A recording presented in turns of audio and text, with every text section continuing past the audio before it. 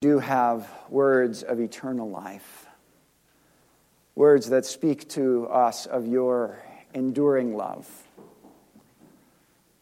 You who are the same yesterday, today, and forever, speak to us through your word, we pray. Lord, open my lips that my mouth should proclaim your praise. Amen. Just go ahead and be seated.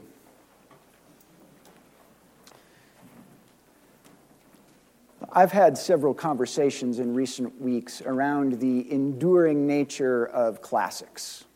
Classic music, classic literature, my personal favorite topic, of which I am a bit of an expert, classic rock. But talking about the different things that make classics classics. You know, Avengers Endgame, great movie. But 50 years from now, are people going to go back to it time and time again and just be nurtured and nourished by it? I'm not sure about that. As we discussed around the table one night, the enduring nature of classic literature, epic stories such as Tolkien's Lord of the Rings, that's what we were actually specifically talking about, Sarah reminded us of a quote she had rediscovered of C.S. Lewis's. Lewis said, "No book is really worth reading at age 10, which is not equally and often far more worth reading at the age of 50 and beyond." No book is worth reading at 10 that is not even more so worth reading at 50. Gives us pause to consider the entertainment that we spend, and let's be frank, oftentimes waste our time on. But if that statement is true of great works of literature, it is equally, and often far more, true of Scripture. We see that illustrated perfectly in the psalm that we read together this morning, Psalm 30, which you conveniently have in your song sheet, so you can follow along pretty easily. But Psalm 30 was a work of poetic praise that the people of God returned to again and again throughout many generations. And so to understand, appreciate, and apply it, we need to take a look, take three different passes at the psalm, if you will. Looking at how it functioned originally in David's life, how it functioned in the life of God's ancient people, and how it functions present tense in the lives of God's people today. So to fully understand and appreciate this psalm, we've got to first understand its context. It didn't just, appear out of nowhere. It was written out of a context, and it was used within a context. And we're told about that context actually in what's called the superscript. I don't think you actually have it in your song sheet, but it says at the beginning of the psalm that this is a psalm of David, a song at the dedication of the temple. A psalm of David at the dedication of the temple. We know from the history recorded in the books of 1 and 2 Samuel that after he had achieved all that the Lord had purposed for him as a warrior king, after he had won a hard-fought peace for his people and opened the way for prosperity to come to the land of Israel for the people, David settled down in Jerusalem and then also intended to build a temple for the Lord there in Jerusalem. And we read that the Lord speaks to David through his prophet and declares that it's actually not for David to build the temple, that actually his son Solomon will be the one to do that work. And so with that as a background, we can appreciate that David composed this psalm before his death to be handed on and used then, sort of his voice speaking into the occasion that he so longed for, the dedication of this temple that was to come after his lifetime. Knowing that setting opens up for our understanding some of the features of the psalm. First, knowing that this is a psalm of David, it really helps us to understand the declaration of verses 1 through 3. David says, "I will extol you, O Lord, for you have drawn me up and have not let my foes rejoice over me. O Lord, my God, I cried to you for help, and you have healed me. O Lord, you have brought up my soul from Sheol. You restored me to life from among those who go down to the pit." David declares that he will extol the Lord. That word, Hebrew word rum, means, and yes, it is alliterated or transliterated like rum, but room, means to lift up or make high or esteem. And we've never been a church that teaches that to really praise the Lord, you've got to raise your hands. There are actually churches that teach that. But there is good biblical precedent and reason why some of us do it. There's good biblical reason why, actually, following the ancient Hebrew tradition, priests, especially when we're standing at the altar, raise up our hands upturned. It's a gestural expression of biblical worship, lifting up, making high, esteeming the God of the universe. Now, David gives us actually 3 reasons why he lifts up God in this way. First, the Lord delivered him from his foes. Second, the Lord responded when he prayed for healing. And thirdly, the Lord brought him back from the brink of death. Delivered him from his foes, responded to his prayers for healing, and brought him back from the very brink of death. Now, we don't know all of the circumstances that David has in mind as we read these words, but we do know plenty about his life and the circumstances that certainly seem to fit these words. For instance, even after being anointed as the true king of Israel and Judah, David spent his early adulthood running for his life, right? Running from Saul, the king who had it out for him and would seemingly stop at nothing to find and kill him. We also know that never stopped David from fighting the battles that Saul and his army should have been fighting, actually, to secure the peace and prosperity of the nation. David was truly a warrior and a warrior king, pressed by foes both within and without his homeland.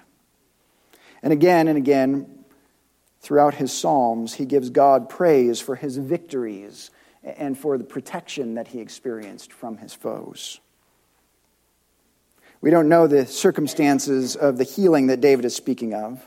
Several of his other Psalms make reference to David being on his sickbed, his bones racked, wasting away. We also know in Psalm 51, after his adulterous affair with Bathsheba, David prays for healing and restoration. He prays, "Create in me a clean heart, O God, and renew a right spirit within me. Cast me not away from your presence, and take not your Holy Spirit from me." Which raises the possibility that perhaps the answered prayer and healing he's referencing, it doesn't have to be a physical ailment. Similarly, his third reason, redemption from the pit. Now, there were certainly times when David, in his life, in those various battles, I'm sure couldn't help but feel like he had looked into the face of death and barely made it, right? In battle, hiding in the back of a cave when Saul comes lingering in to spend some quality time with the morning paper. Feeling the depths of his sin and separation from God, though, that blotted him and his grace from David's presence. Again, whether David has a literal or a figurative spiritual death in mind, David, by this point at the end of his life, knows full well that but for the grace of God, he'd be a dead man. But although David begins this psalm with very personal declarations of praise, he is penning a psalm to be used corporately by the ancient people of God at the dedication of the temple, the place toward which, his son Solomon will say, toward which all prayer should be addressed. And that's why he goes on in verse 4. "Sing praises to the Lord, O you his saints, and give thanks to his holy name. For his anger is but for a moment, and his favor is for a lifetime. Weeping may tarry for the night, but joy comes with the morning." David is giving witness, but he's saying, people of God, this is not unique to me. This is not just uniquely my story. This is our story. This is your experience too. You too have experienced the ups and downs of life. You too have known the weeping of the bitter watches of the night. I'm not the only one who's ever sinned when you walked away from God and you have experienced his displeasure too. So this corporate context became all the more important especially after Israel was carried off into exile and the temple was destroyed. Because that's exactly what the people of Judah experienced, the bitter watch, if you will. 70 years of oppression, weeping, directly linked to their own disobedience and the consequent anger of God. The people could resonate with David's experience. Perhaps especially what he said in verse 6. As for me, I said in my prosperity, I shall never be moved. By your favor, O Lord, you made my mountain stand strong. Then you hid your face, and I was dismayed. David is declaring there that sometimes suffering can be self-inflicted. David, in a few brief words, paints a picture of mistaking the Lord's goodness and favor for self-driven success and security. That was precisely the state of God's people as they went off into exile. In accordance with his promises to the patriarchs, God blessed his people, and he gave them a long season of prosperity in the land. So long that, as many before and many since have experienced, that prosperity led to forgetfulness, led to a forgetting of where that prosperity had come from, who was responsible for it. It's not hard to begin to feel secure, self-satisfied, self-sufficient when we're experiencing blessing, which begins to stir a feeling of entitlement, pride, forgetfulness of the obligations that come with acknowledging God as the giver of all good gifts. Those are exactly the conditions that led God to send the Assyrians and then the Babylonians to chasten his people. They forgot God. They ignored his requirements, especially the ones that they not forget the poor among them. They believed in their pride that they were unassailable, their mountain was strong, and that their prosperity would endure forever. And so God sent these nations to disabuse them of their false notions and cure them of their pride. The nation learned what David spoke of. You hid your face. We were dismayed. So when the Lord brought the people back to the land and the temple was rebuilt and dedicated, how very appropriate for them to pray together. Weeping may tarry for the night, but joy comes in the morning. They had endured God's anger, but the restoration was a sure sign of his enduring favor and promises. He had not utterly forsaken them. They experienced his discipline, but also the hope of his grace.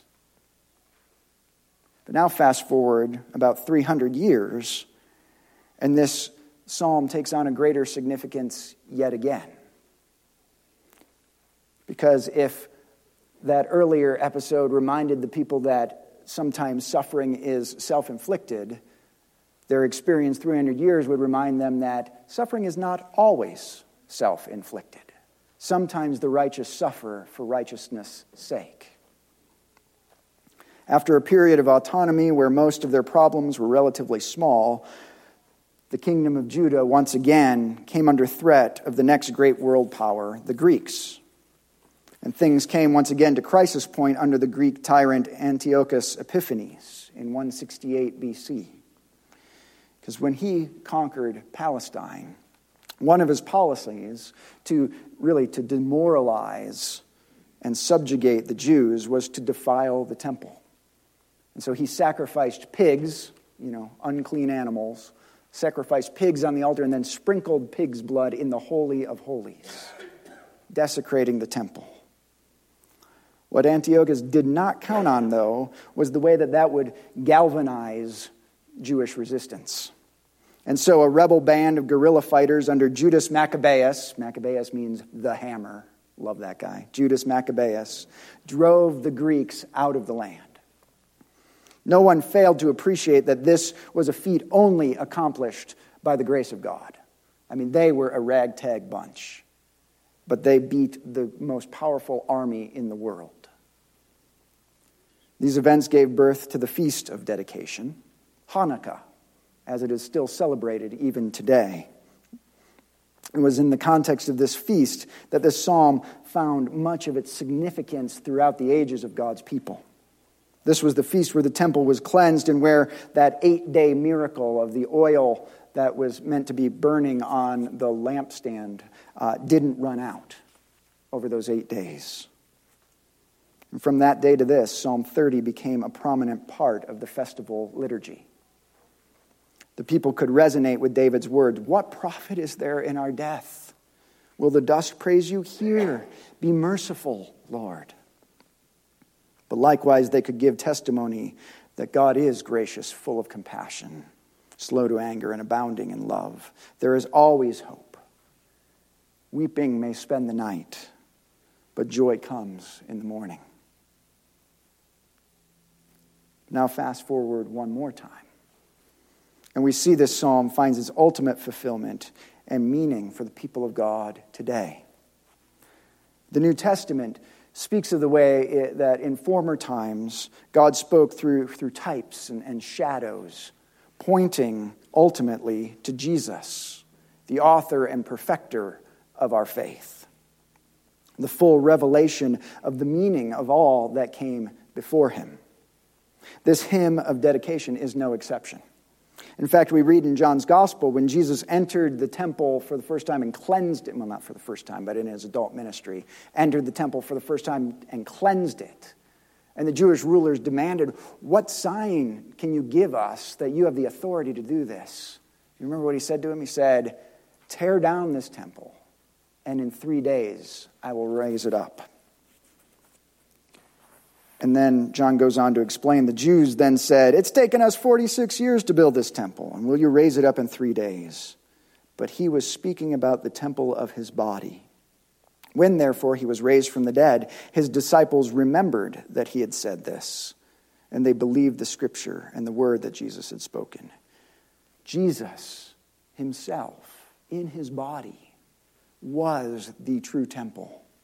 The place where the living presence of Almighty God made his dwelling place with humankind. Likewise, in the Revelation, in chapter 21, when St. John sees the end of all things and the new heavenly Jerusalem descending down and declares the dwelling place of God is with man, he notes this, and I saw no temple in the city, for its temple is the Lord God the Almighty and the Lamb. You see, ultimately, these words of Psalm 30 find their fulfillment in Christ, the Lamb, the temple of the living God. And so we read these words again out of that context. Just a few weeks ago, as we walked through the events of Holy Week, we had the opportunity to watch with Jesus at the end of the Maundy Thursday service, the church inviting us to remember the agony of Christ in the garden, where he prayed, Father, if there is any other way, take this cup from my lips. Striking how his prayer expresses the same agony, the same sentiment as David's. To you, O Lord, I cry, and to the Lord I plead for mercy. What profit is there in my death if I go down to the pit?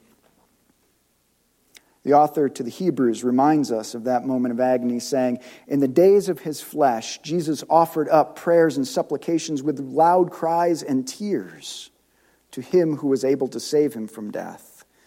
And he was heard because of his reverence. He mirrored David and all of the people of God throughout history in his suffering. But he also pointed to the grace and mercy of God. And he was heard, Hebrews said. And he was heard. Early in the morning, on the first day of the week, we encountered God's hearing and God's answering. Jesus could ultimately say, weeping may last the night, or 3, but joy comes in the morning. Of whom have the words ever been truer? You have turned for me my mourning into dancing. You have loosed my sackcloth and clothed me with gladness, that my glory may sing your praise and not be silent. As the grave clothes were laid aside and Christ was clothed in a glorious resurrection body. Here is the ultimate application of David's words. O Lord, you have brought up my soul from Sheol. You restored me to life from among those who go down to the pit. Father Patrick Henry Reardon, reflecting on Psalm 30, says this: Old Israel's winter feast of dedication is now the new Israel, that is the church's, spring feast of Pascha, Easter. For Christ is the true temple. And he goes on, Christ is the true David, the new Israel's sweet psalmist, our songmaster in the eternal praise of God. Sing praises to the Lord, you his saints, and give thanks to the remembrance of his holy name, to the end that my glory, which is a Hebrew word for my whole person, my whole being, may sing praise to you and not be silent. O Lord my God, I will sing praise to you forever. Brothers and sisters, this is the witness of King David the psalmist. It is the experience of our Lord Christ. It is the testimony of all the saints of God in every generation. We may well endure weeping for the night. As an insomniac who does some of my best overthinking between the hours of about 3:30 and 6, I know the experience of those night watches that feel like they will never end. But the sun always rises. No matter what is happening in life, the sun always rises in the morning. And Psalm 30 ties into that image from the physical world to speak hope. It may feel like the dark night of the soul, or the circumstances that are just burying you, the cares that prey upon your mind. It may feel like they will never go away. But just as the sun always comes up in the morning, the Lord can always be relied upon. The Lord can always be relied upon to show up in the midst. Not always to miraculously change those circumstances, but to give the hope and the sustaining strength of his presence. Jesus offered up prayers with loud cries and tears in the night watches, and he was heard and answered in the resurrection. And that is the experience offered to all those who are found in Christ. Christ is our hope. It's not just a great name for a church. It's a truth that we proclaim. The same power that raised Christ Jesus from the dead is resident in you, his people. So that even in the midst of the pit, our whole glory can praise him. And we can trust that though weeping may tarry for the night, joy is coming. Even if it doesn't come until that final bright morning when the Son of Righteousness will return and pour forth his light of new creation, joy will come. Joy comes in the morning, brothers and sisters. Let's pray.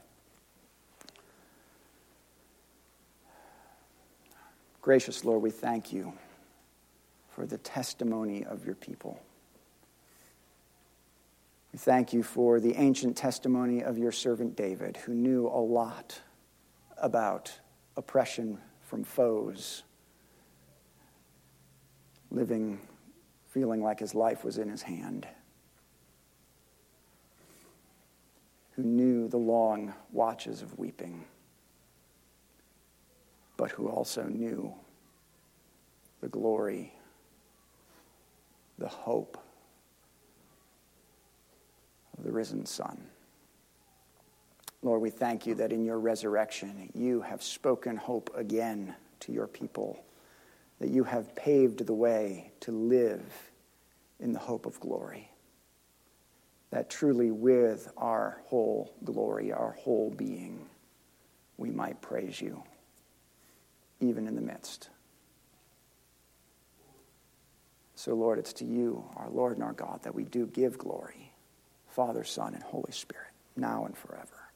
Amen.